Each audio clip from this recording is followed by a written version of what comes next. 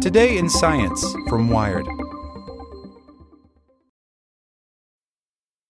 When it comes to weight loss, no two people are the same. That's why Noom builds personalized plans based on your unique psychology and biology. Take Brittany. After years of unsustainable diets, Noom helped her lose 20 pounds and keep it off. I was definitely in a yo-yo cycle for years of just losing weight, gaining weight, and it was exhausting.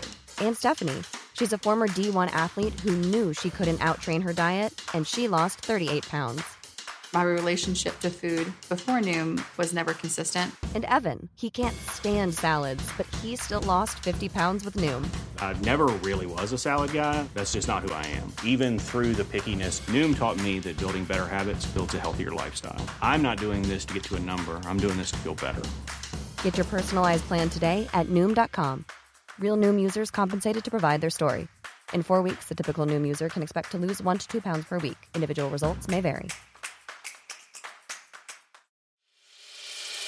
As a longtime foreign correspondent, I've worked in lots of places, but nowhere as important to the world as China. I'm Jane Perlez, former Beijing bureau chief for the New York Times. Join me on my new podcast, Face Off, U.S. versus China, where I'll take you behind the scenes in the tumultuous U.S.-China relationship. Find Face Off wherever you get your podcasts. Today in Science from Wired. The physics of Wile Coyote's 10 billion volt electromagnet.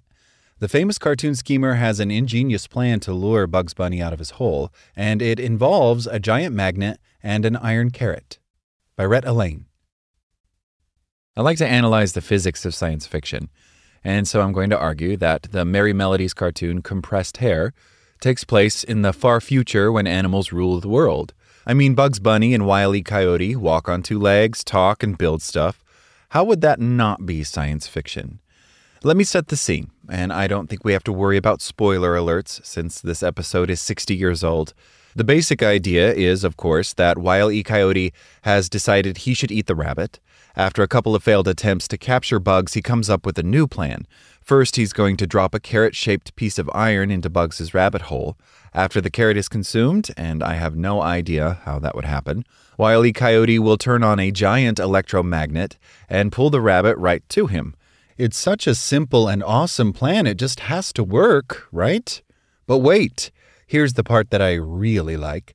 While Wile Coyote is assembling his contraption, we see that it comes in a huge crate, labeled 10 billion volt electromagnet do-it-yourself kit.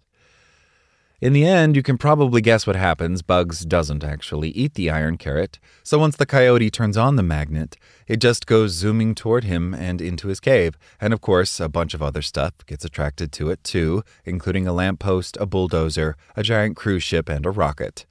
Okay, let's break down the physics of this massive electromagnet and see if this would have worked if Bugs had fallen for it. What is an electromagnet? There are essentially 2 ways to make a constant magnetic field. The first is with a permanent magnet, like those things that stick to your refrigerator door. These are made of some type of ferromagnetic material like iron, nickel, alnico, or neodymium. A ferromagnetic material basically contains regions that act like individual magnets, each with a north and south pole. If all these magnetic domains are aligned, the material will act like a magnet. There's some very complicated stuff going on at the atomic level, but let's not worry about that right now. However, in this case, Wile Coyote has an electromagnet, which creates a magnetic field with an electric current. Note, we measure electric current in amps, which is not to be confused with voltage, which is measured in volts. All electric currents produce magnetic fields. Normally, to make an electromagnet, you would take some wire and wrap it around a ferromagnetic material like iron and turn on the current. The strength of its magnetic field depends on the electric current and the number of loops the wire makes around the core. It's possible to make an electromagnet without the iron core, but it won't be as strong. When the electric current makes a magnetic field, this field then reacts with the magnetic domains in the piece of iron. Now the iron also acts like a magnet. The result is the electromagnet and the induced magnet attract each other. What about 10 billion volts? I don't know how the script for this episode came about, but in my mind, they had a group of writers working together. Perhaps someone came up with the idea of an electromagnet and an iron carrot, and everyone agreed to put that in there. Surely someone raised their hand and said, we can't just do an electromagnet. It has to be over the top big. Another writer must have replied, let's put a number there. What about 1 million volts? Someone else interjected, sure, 1 million volts is cool, but what about 10 billion volts? What does 10 billion volts even mean for an electromagnet? Remember, the most important thing about an electromagnet is the electric current in amps, not voltage in volts. To make a connection between voltage and current, we need to know the resistance. Resistance is a property that tells you how difficult it is to move electric current through a wire, and it's measured in ohms. If we know the resistance of the electromagnet wire, then we can use Ohm's law to find the current. As an equation, it looks like this. V equals I times R. R is the resistance of the wire, and I is the current in the wire. I just need to estimate the resistance. Looking at the video of the cartoon, I'm going to guess that the electromagnet wire is the diameter of 1 centimeter and is wrapped into a solenoid with a diameter of 1 meter. A solenoid is the name for a coil of wire wrapped around a cylinder. Let's say that the solenoid has a total of 500 loops to make the magnet.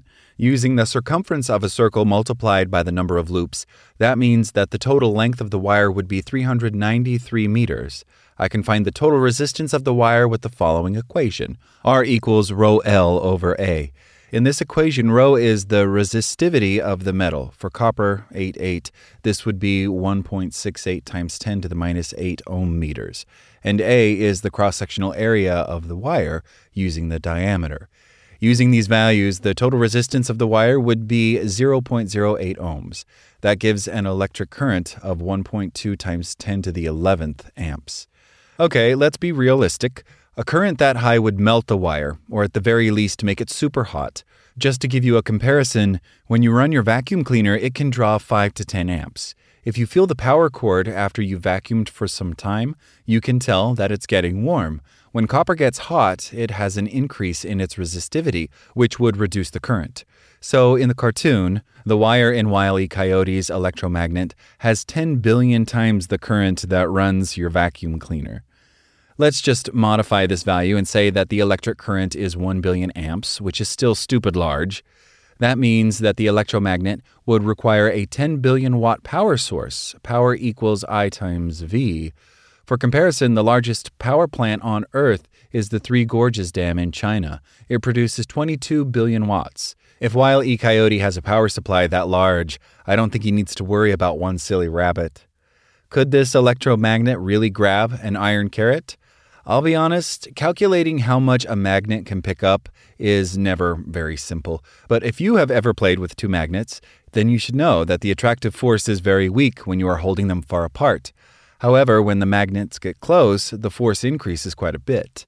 To make this cartoon situation even more complicated, we don't have two magnets. Instead, we have an electromagnet and an iron carrot. The best way to describe both an electromagnet and a piece of iron is with a magnetic dipole moment. We use the symbol mu for this.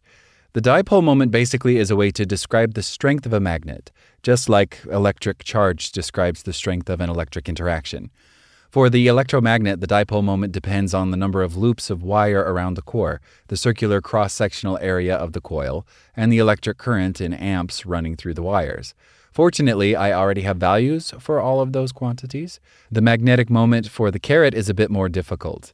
In normal situations, it could have a zero magnetic moment if its magnetic domains aren't lined up.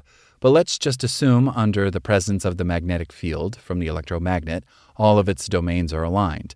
In that case, I can use the magnetic dipole moment for a single iron atom and multiply it by the number of atoms in that carrot based on the molar mass of iron and Avogadro's number. Now I can use the following equation to calculate the approximate force between two magnetic dipoles. Force equals mu0 over 4 pi times 6 mu e mu c over r to the fourth. Here, the mu0 over 4 pi is just the magnetic constant, while mu e is the moment for the electromagnet and mu c is the moment for the iron carrot. I still need the distance between the electromagnet and the carrot. This is r in the equation. They don't show the exact distance between Wile E's cave and Bugs Bunny's hole, so I'm just going to approximate this as 500 meters. With that, I get an attractive force of 4.05 times 10 to the minus fourth newtons.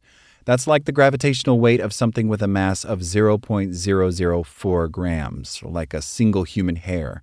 That is quite a tiny force to move a heavy iron carrot. I don't think this method would actually capture Bugs Bunny. The main problem is the 1 over r to the fourth term in the force calculation. This means that if you double the distance between the two objects, the force will decrease by a factor of 16, which is 2 to the fourth power. Distance makes a huge difference. Actually, it's even worse. I assumed the carrot was a magnet. However, the magnetic moment of an actual piece of iron would depend on the strength of the magnetic field that induces it. This would make the force between the two objects even smaller as distance increases, and that makes it even less likely that this trick is going to work to get Bugs out of his hole. As you can see, the magnetic force between two objects can be quite complicated to calculate. I guess that's why it takes a genius like Wile E. Coyote to even attempt to pull it off. Like what you learned? Subscribe everywhere you listen to podcasts and get more science news at wired.com/science. Want to learn how you can make smarter decisions with your money? Well, I've got the podcast for you. I'm Sean Piles, and I host NerdWallet's Smart Money Podcast. Our show features our team of nerds, personal finance experts in credit cards, banking, investing, and more. And they'll help you make the most of your money while cutting through the clutter and misinformation in today's world of personal finance. You'll get clarity on strategies to help you build your wealth, invest wisely, shop for financial products, and plan for major life events. Listen to NerdWallet's Smart Money Podcast wherever you get your podcasts.